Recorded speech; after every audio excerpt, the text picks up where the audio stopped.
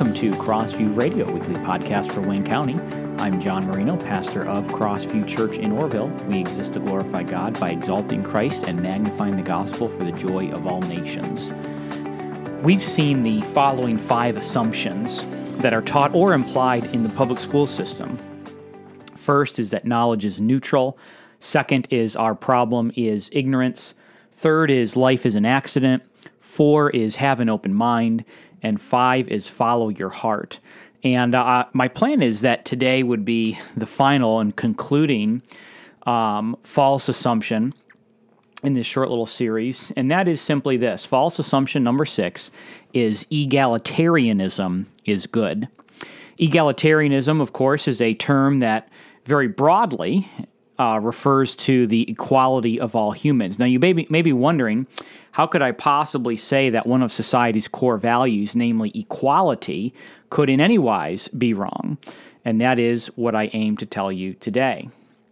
We must begin here by establishing the biblical reality that all human beings are of equal worth and of equal value and should be treated as such. Galatians 3:28 says there is neither Jew nor Greek, there is neither slave nor free, there is neither male nor female, for you are all one in Christ Jesus. Then we have James 2, verses 1 through 4, which says, My brothers, show no partiality as you hold the faith in our Lord Jesus Christ, the Lord of glory. For if a man wearing a gold ring and fine clothing comes into your assembly, and a poor man in shabby clothing also comes in, and if you pay attention to the one who wears the fine clothing and say, You sit here in a good place, while you say to the poor man, You stand over there, or sit down at my feet, have you not then made distinctions among yourselves and become judges with evil thoughts? You see, it's good and right for Christians to treat every human being as an image bearer of God.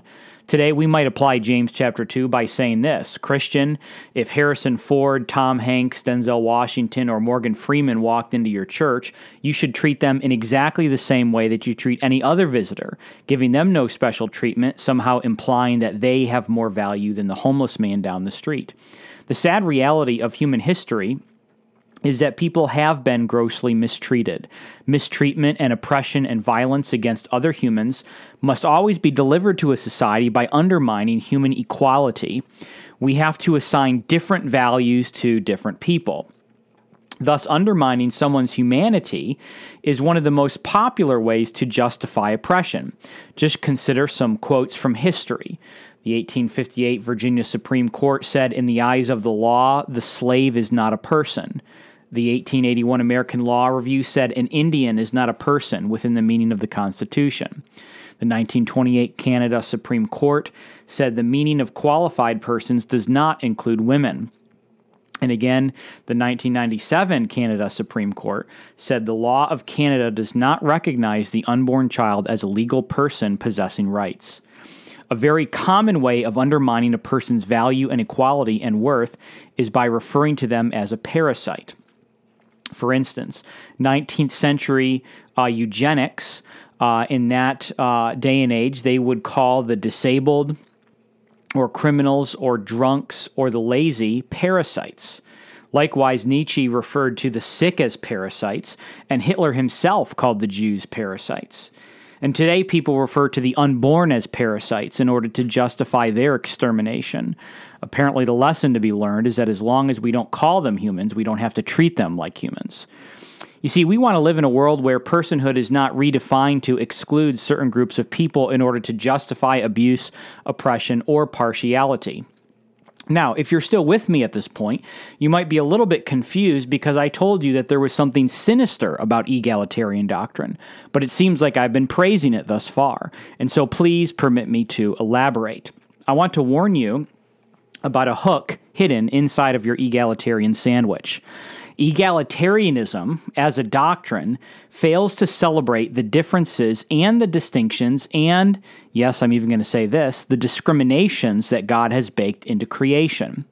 There's a fascinating little dystopian short story called Harrison Bergeron about what life looks like in the year 2081 after ultimate equality was achieved. The story is actually only a few pages long, so you could read it fairly quickly, but I want to read to you the introductory paragraph of that short story. The author writes this: "The year was 2081 and everybody was finally equal. They weren't only equal before God and the law, they were equal every which way. Nobody was smarter than anybody else. Nobody was better looking than anybody else. Nobody was stronger or quicker than anybody else.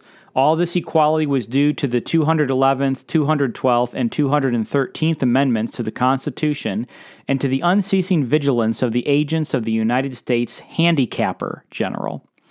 And the story, this short story, goes on to tell how beautiful people had to wear masks to conceal their beauty, strong people had to wear bags filled with lead balls around their necks, and smart people had to wear what they called mental handicap radios in their ears.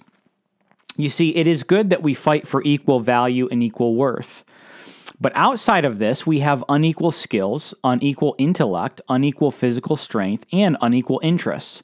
And beyond this, the Bible teaches unequivocally that men and women are created not only with different roles, but different natures as well. Men and women are not the same. They are different, and they are equipped differently for different tasks, responsibilities, and roles. And so when someone advocates for equality, I want to ask them what they're referring to. If they're saying that everyone is of equal value and equal worth and should be treated without partiality, then I think we ought to support that. If, on the other hand, someone is advocating for removing creation distinctions and divinely ordained differences, then we must, as Christians, be opposed to it. Just consider the parable of the 10 talents. In Matthew 25, Jesus tells a parable where a man goes on a journey and he gives one servant 5 talents, a second servant gets 2 talents, and the third servant gets 1 talent.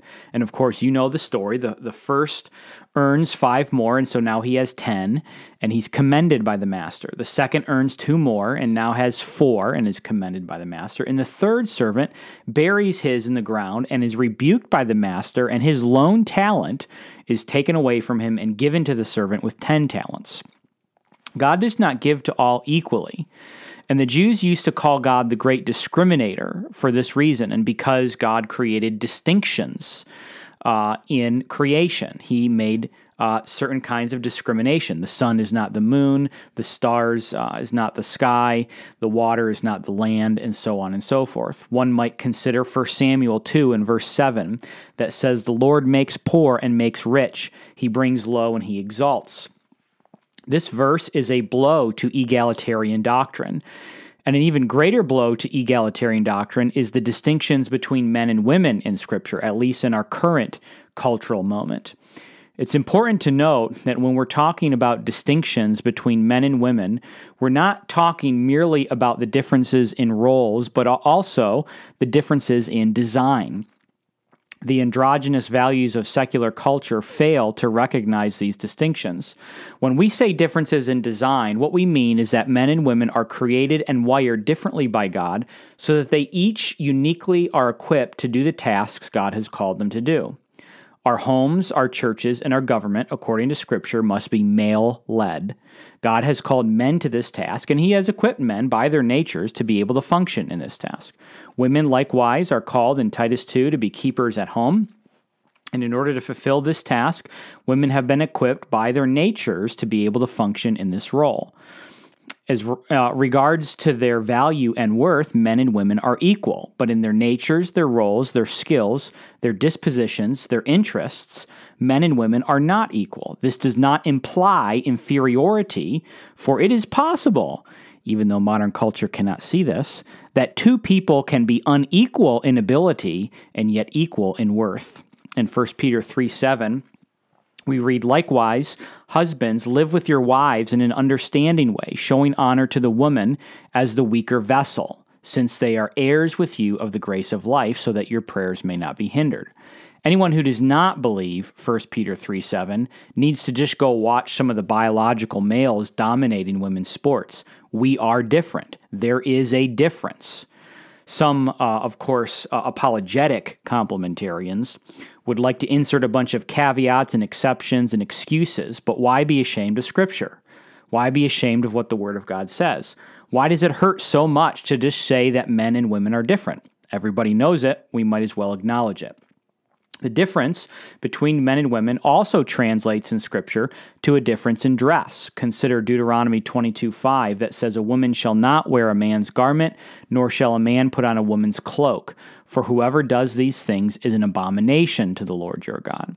Egalitarianism, of course, despises these passages. But to destroy these divinely created distinctions is to have a trickle-down effect so that society itself is destroyed, that society suffers, that individuals within that society suffer. Just consider Rushdoony, who said the following, quote, equality is the modern form of slavery because it is an instrument whereby all institutions, families, and religious authorities are eroded and destroyed. The egalitarian state stresses destructive and erosive freedoms, such as sexual license, abortion, homosexuality, euthanasia, drugs, and more as a mean of eroding the positive social forces such as family and church. Such a state presents itself as the champion of liberty because it enhances individual responsibility, whereas true freedom means responsibility and accountability, end quote. And we can see, of course, how this is certainly the case in our culture today. In the name of equality, we have set fire to society, to families, to churches, and to people. You see, egalitarianism teaches us that our perceptions of reality are all equally true, that our views of truth are all equally true, that our different morals are all equally true, that our different cultures and societies are all equally true. Egalitarianism likewise teaches us that authority and distinctions are bad. These secular egalitarian values are seeds of destruction that's caused the collapse of our society. The Lord has freed us in Christ to cherish and to love the distinctions and to celebrate the distinctions that He has baked into culture. Men are not women and women are not men, and I'm glad for it. Just like every other aspect of creation is different.